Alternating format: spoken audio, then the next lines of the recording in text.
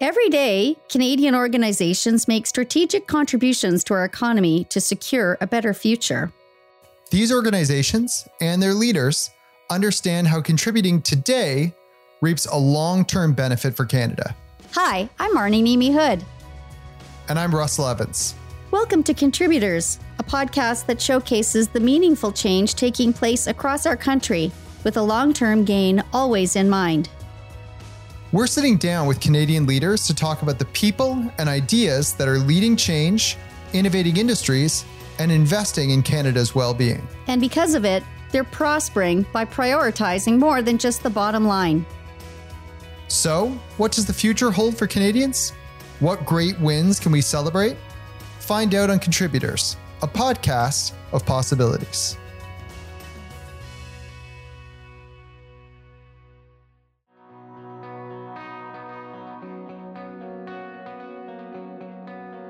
Canada is known for some of the world's most innovative inventions. From the telephone to insulin, all the way to Shopify, Canada has led the world with ideas and achievements that have created a better future. On today's episode, we're pleased to sit down with Young Wu, CEO of the Mars Discovery District. Mars is a not-for-profit organization that supports Canada's most promising startups, helping them grow, create jobs, and solve society's greatest challenges. Young will share insights about Canada's innovation landscape, where our biggest opportunities lie, and how we're impacting Canada's contributions on the world stage. Young, welcome to Contributors. So obviously, as Torontonians, we know Mars really well, but we want to kind of start off with that base level understanding. So the first question I would ask Young is, what is Mars? Well, a little known fact these days, but not pretty obvious in 2000 when Mars was founded. Mars stands for Medical and Related Sciences. So in today's vernacular, think of us as a science and technology deep tech kind of an ecosystem. We are built on the site where insulin was originally discovered and first administered. And we just passed the 100th birthday of that event. But it was founded maybe by about 14 civic leaders. Dr. John Evans was our original sort of leader of the group. And at the time, in the 2000s, the Mars site was actually the old Toronto General Hospital. It was scheduled to be torn down and to be converted into condominiums. And Dr. John Evans, who was previously the president of the University of Toronto as well, he decided that wasn't going to happen. No. So what ended up happening was that he and 13 of his colleagues, civic leaders, essentially donated $14 million, got the city to donate the land, got more backing from the province and from the federal government and from the University of Toronto. And essentially this results in what Mars is today, which is the largest urban innovation hub in North America. It is one of the largest of its type in the world. And the way I think about Mars is that this is a place that takes transformational intellectual property and essentially is able to convert that into the complete stages of growth for commercialization. So at the end of the day, what we are is we are a launch pad for great companies that come from transformational intellectual property. We have Autodesk, which is one of the top design and robotics firms in the world. And they have their research center housed out of Mars. We have Ontario Institute for Cancer Research here. We have the Ontario Brain Institute out of here. We have Ontario Genomics out of here. You get the idea. This is a place where discovery gets translated into commercialization. And our goal is to essentially build category leaders which are based in Canada and which were born in Canada. So the idea is, how do we connect all the dots from great research, great discoveries, through to major hubs of economic growth and activity and ecosystem deposits to Toronto, Ontario, and Canada right here. How did you happen to land on Mars, so to speak? Yeah, land on Mars. That's a good one. Well, I spent most of my career as a serial entrepreneur, probably more of a compulsive entrepreneur is what my friends call me, maybe even my enemies as well. So I was retired, and some friends of mine said, look, I mean, there's this opportunity to actually go and lead Mars. And I had to think about it for a couple of months because I was very comfortable in my in my anonymous retirement at that point in time. But look, I'm an immigrant to Canada.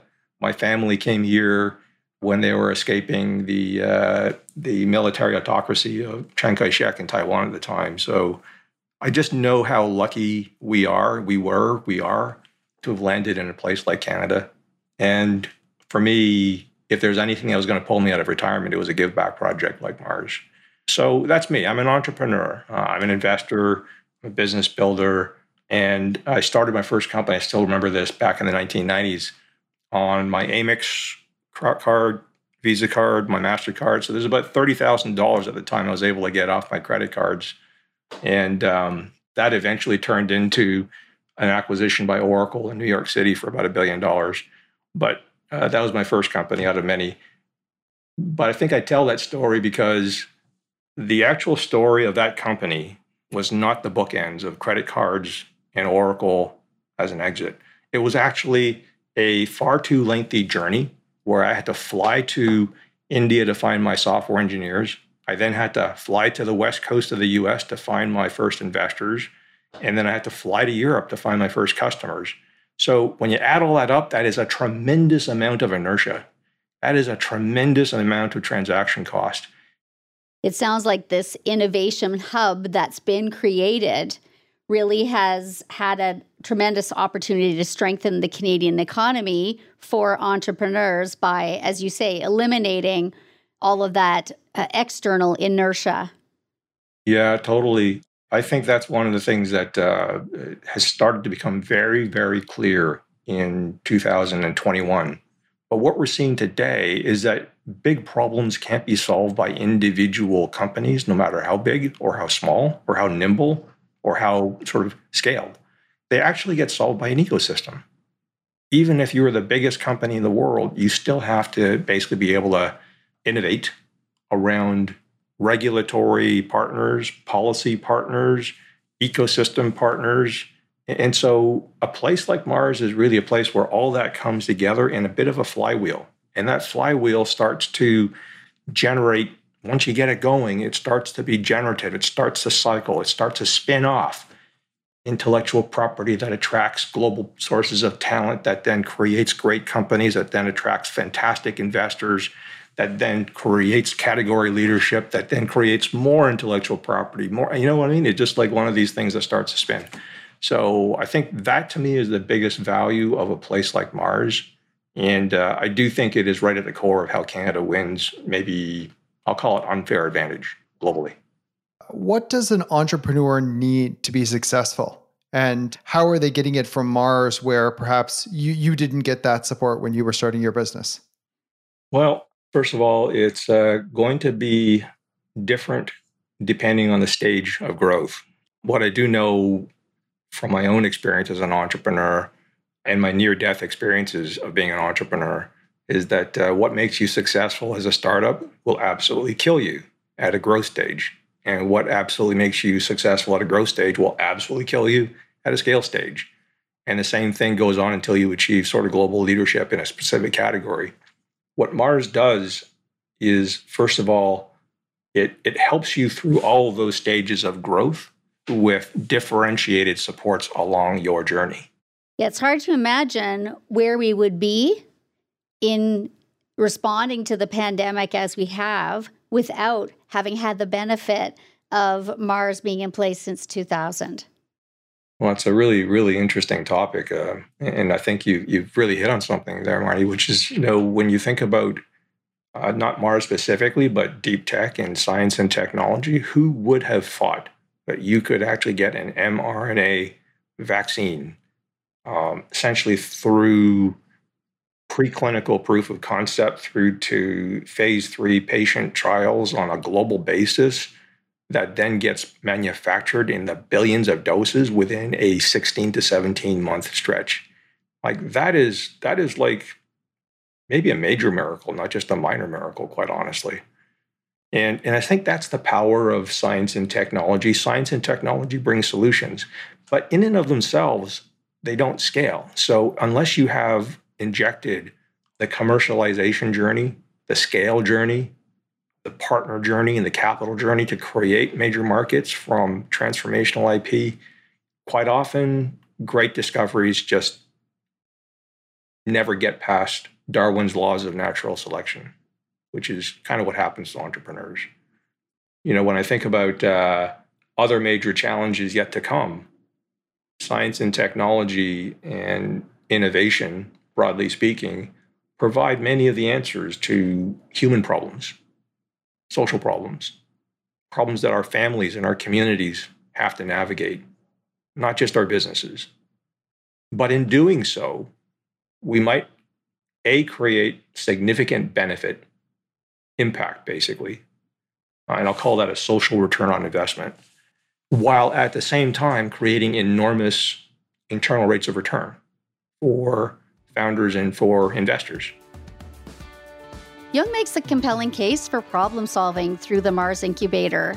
He said, while individual companies can solve issues, there's an absolute need for ecosystems like Mars to exist and push solutions forward. Even if you're the biggest company in the world, you still have to innovate alongside regulatory partners, policy partners, and ecosystem partners. Yes, as he said, an organization like Mars can speed up innovation by shaving years off the process, which makes a crucial difference. From there, the growth can continue exponentially as innovation attracts new talents and investors on a global scale. I think an area of focus that really surprised me was the depth and breadth to which Mars is providing such a massive platform and springboard for innovation in so many different sectors across the country. Great point, Marnie. Young did a good job setting the stage for innovation. Now let's hear about the challenges that Canada is facing on a global scale. Young, when we think about innovation, what's the biggest problem that exists in Canada today? I don't think Canada has an innovation problem anymore. What I do believe is that we have an adoption problem, which relates directly to scale. Canada is the second top innovator when it comes to clean tech in the world, next only to the US. So every year in San Francisco, they pick out the top 100 clean tech innovators. Canada typically has 15 to 16% of the companies on that list, ever since I've been here for the past 3 to 4 years. Now, we only have 0.5% of the population in the world, so you can clearly see we have an asymmetrical impact from an innovation point of view. Question is, can we adopt our own technologies? It turns out that most of our companies get their market traction from outside of Canada.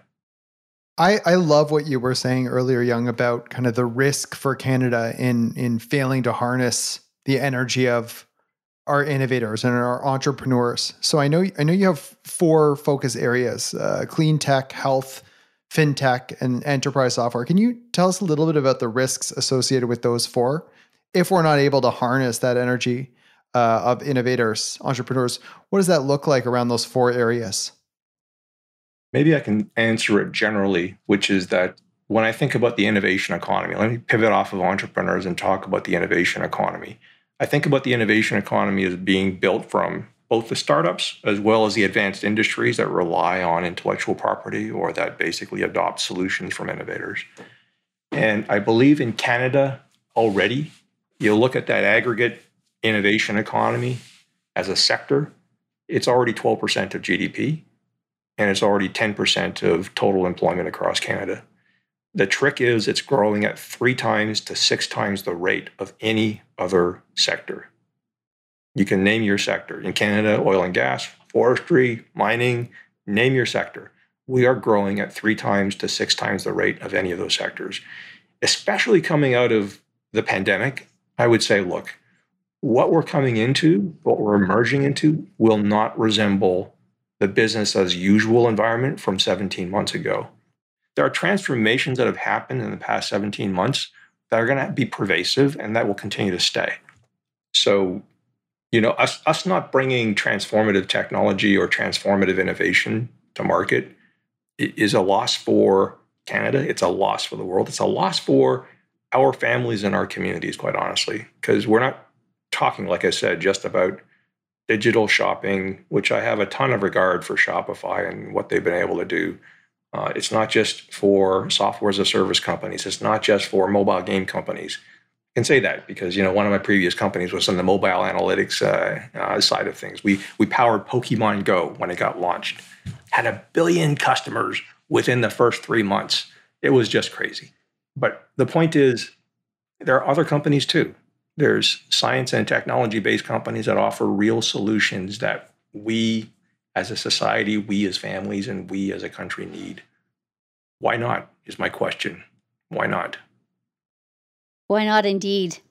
Can I take you back just a moment? I mean, you really struck me there with the rate of the pace of growth in the tech economy, and the idea that it's growing by 3 to 6 times the rate of other industries.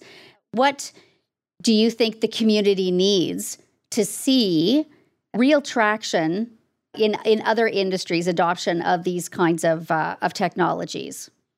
The old answer to that question would have been capital, but capital is very much more freely available. I would actually argue we have a bit of a valuation bubble going on right now because it is very, very frothy out there. So I don't see capital as being the major obstacle, but I think the next stage of how do you, when you raise a big round and it's at inflated value or even at a high value, let's just call it a high value, how do you drive the business to grow, to earn that particular market value so that you can then reach your next milestone or raising your next round or hitting your liquidity event? And hopefully you're able to do that before some kind of a correction or turn in the market comes. So I think there's that. The answer to that, in my view, is back to the old phrase of we don't have an innovation problem, we have an adoption problem. There is a way for us to then adopt a bit more risk in the risk meter to drive a significant return. If we take the risk management engine of the procurement side, or quite honestly, any corporate culture, if you take the risk management engine to its maximum, you essentially adopt zero innovation. But that could be the biggest risk of all, because then you don't know what's coming at you. You've only got sort of, rear view mirror perspectives of the world. You're not seeing what's happening in the front headlights. From our conversation with Young, he articulated a few times actually that Canada's challenge with innovation isn't really an innovation challenge anymore, but it's actually an adoption challenge. Right. Let's talk about his rearview mirror perspective. He cautions against taking too little risk, which could be the biggest risk of all. Well said. I think in many ways, the risk that he's talking about is the risk in which we fail to capitalize on these moments. What Young made me realize is that we can't afford that. We really need forward thinking to invest in the innovation economy, not just for the welfare of Canada, but for Canadian businesses, employers, and employees. So what does the future hold for Canada's innovation economy? Let's hear Young's perspective. A lot of our listeners are thinking about healthcare, obviously, as we kind of move into the fingers crossed post-COVID environment. Can you tell us a little bit about the work some of your Mars innovators are doing around health? Well, you know what? It's interesting, isn't it? We're all living longer, aren't we? I think Sun Life produced a table that said we're actually increasing lifespan by 3 months for every year in the past, I don't know how many years now. So, the good news is that we're almost immortal. The bad news is that wellness has not kept up with longevity. And the cost of maintaining the healthcare system over time becomes way out of whack with our ability to support it. So when I think about life sciences, how do you, again, access some of these tools that are now coming about? We have one of the companies called Maple within Mars. It's a virtual healthcare company. You're nodding because you know it, Marty. But, in a COVID kind of a world, in a pandemic kind of a world, would you rather be out there, sitting in the middle of this crowded doctor's office waiting to be seen after a 2-hour wait time? Or would you want to be able to call up a doctor and do a video call and get prescribed what you need? I think, our benefit systems and our healthcare systems are taking advantage of things like this. Yeah, absolutely. Certainly, as a pension plan, we're always looking at longevity of our members, and we want them to live long, healthy, productive lives in retirement, and they're survivors, obviously. So I just want to turn the question now for really forward thinking. So, what do you think is next for Canada in terms of the innovation economy, and how can we increase Canada's innovation presence on the world stage? I've always believed that you build on strength. And I'll pose a couple of questions to your questions, Marty. But, arguably, we have we're one of the top nations in the world as far as traditional oil and gas and energy goes. So we're probably one of the top energy producers in the world. The question is, what happens when the world moves away from fossil fuels, as it will do in a significant fashion over the next 29 years? So when I go to build from strength, I go to the chemical engineers, the geophysicists, and the material scientists that serve the current fossil fuel industry are exactly the talent base you need to create clean energy solutions going forward. If there's one thing I've noticed about the innovation economy, the fuel is actually talent. So the question is, how can we actually refuel the future of energy? Why couldn't we be, a globally dominant future of energy player? So the future for Canada, I think, is built on, can we continue to attract a multi-generational destination point for the talent that fuels innovation, for the markets that surround that talent and the intellectual property, and for the capital that then assembles around all those solutions. And we don't have to make every single bet underneath the sun. There are areas where we actually have a really, really significant advantage from an intellectual property point of view already. We've all known about the AI boom that Canada has benefited from: Toronto, Montreal, Edmonton. And that comes from, one of our biggest imports, Dr. Geoffrey Hinton, who came from the UK. And I'm never giving him back because, from Dr. Geoffrey Hinton came his colleagues from every significant university in the world with the top researchers and scientists and engineers. Why? Because the best talent always wants to congregate around the best talent. And it's a bit of a flywheel effect again.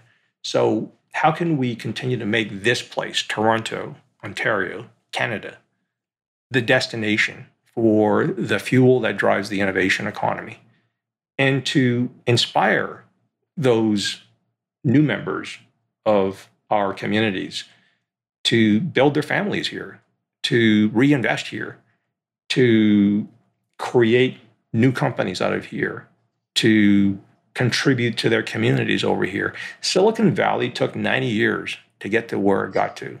It wasn't a 10-year thing. It was a 90-year thing. And the way they did it was the children of generational talent became the next generation of talent, which is how you move from sort of aerospace, I think, in Bayfield Fields, to semiconductor technology, through to mini computers that went into mainframe computers, that went into personal computers, that went into mobile computing. I love that. Young. And I want to say, I think this show is obviously called Contributors, and it's really about organizations that are contributing to the welfare of Canada. And we have observed that some of Canada's best contributors are immigrants to Canada. And it makes me wonder whether Canada's diversity and our openness to immigrants is a competitive advantage. What's your take on that? Well, it's going to be a biased take, but maybe you'll let me do that anyway. As an immigrant to Canada, I came with nothing to lose and everything to gain. And I came with an instant understanding of the specialness of this country. We're not perfect. We're not. But our commitment to getting better all the time and to facing some of the challenges through colonialism that we have here, some of the systemic sources of bias, whether it's gender or race, or we're seeing those things, right? We're looking at those, I think, squarely, and we're trying to solve for them. We're not trying to brush them aside. I like what you said about the multi-generational impacts. And, it certainly sounds like, from what you said, we really are uniquely situated right now with the intellectual property plus capital plus the opportunity of transformation post-COVID. All of those things together equal this net brain gain. We're really well situated to see much further, standing on the shoulders of those who created the innovation before us. It's really a fantastic opportunity for Canada.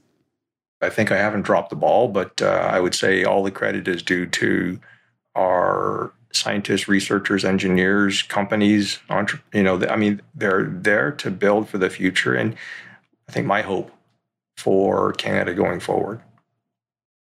I believe in the engines of capitalism. I do. I think it's probably the most efficient engine that we have available to actually drive scale. But it's just a tool. What happens when we apply that engine to try and solve for major impact and invite the growth of our communities and our impact and our perhaps underrepresented populations along? That to me is a huge opportunity for Canada too. And I think we can do it. We can do it in a Canadian way, and it's a way that I think attracts more of the best because I do see this as a differentiated place to be. I'm sounding like a commercial for Canada. Nothing wrong with that. Canada needs a cheerleader. Thank you for taking the time. I could pick your brain all day. Well, thank you very much for the opportunity to chat with you, and please send my regards to Derek. Will do. I think those that innovate will win, and I think certainly in the pension space, Kat is an absolute innovator. I think we would say that the way that you're going to win the global war for talent includes us. Well, I would bet on that any day, I think. Love it. Terrific. It was great hearing Young's perspective on what the future holds for Canada's innovation economy. Yes, his comments around longevity really struck me, Russell. As a pension fund, we actively manage longevity risk. We know that we're living longer, with half of us predicted to live well beyond age 90.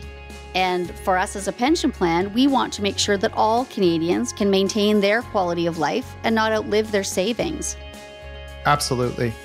The other thing that really resonated for me was when Young was talking about the global war for talent and how talent is such a critical part of making innovation successful. I love that he gave us a shout out there because I think Kat is an innovator too. And I think that the work that we're doing is transformative.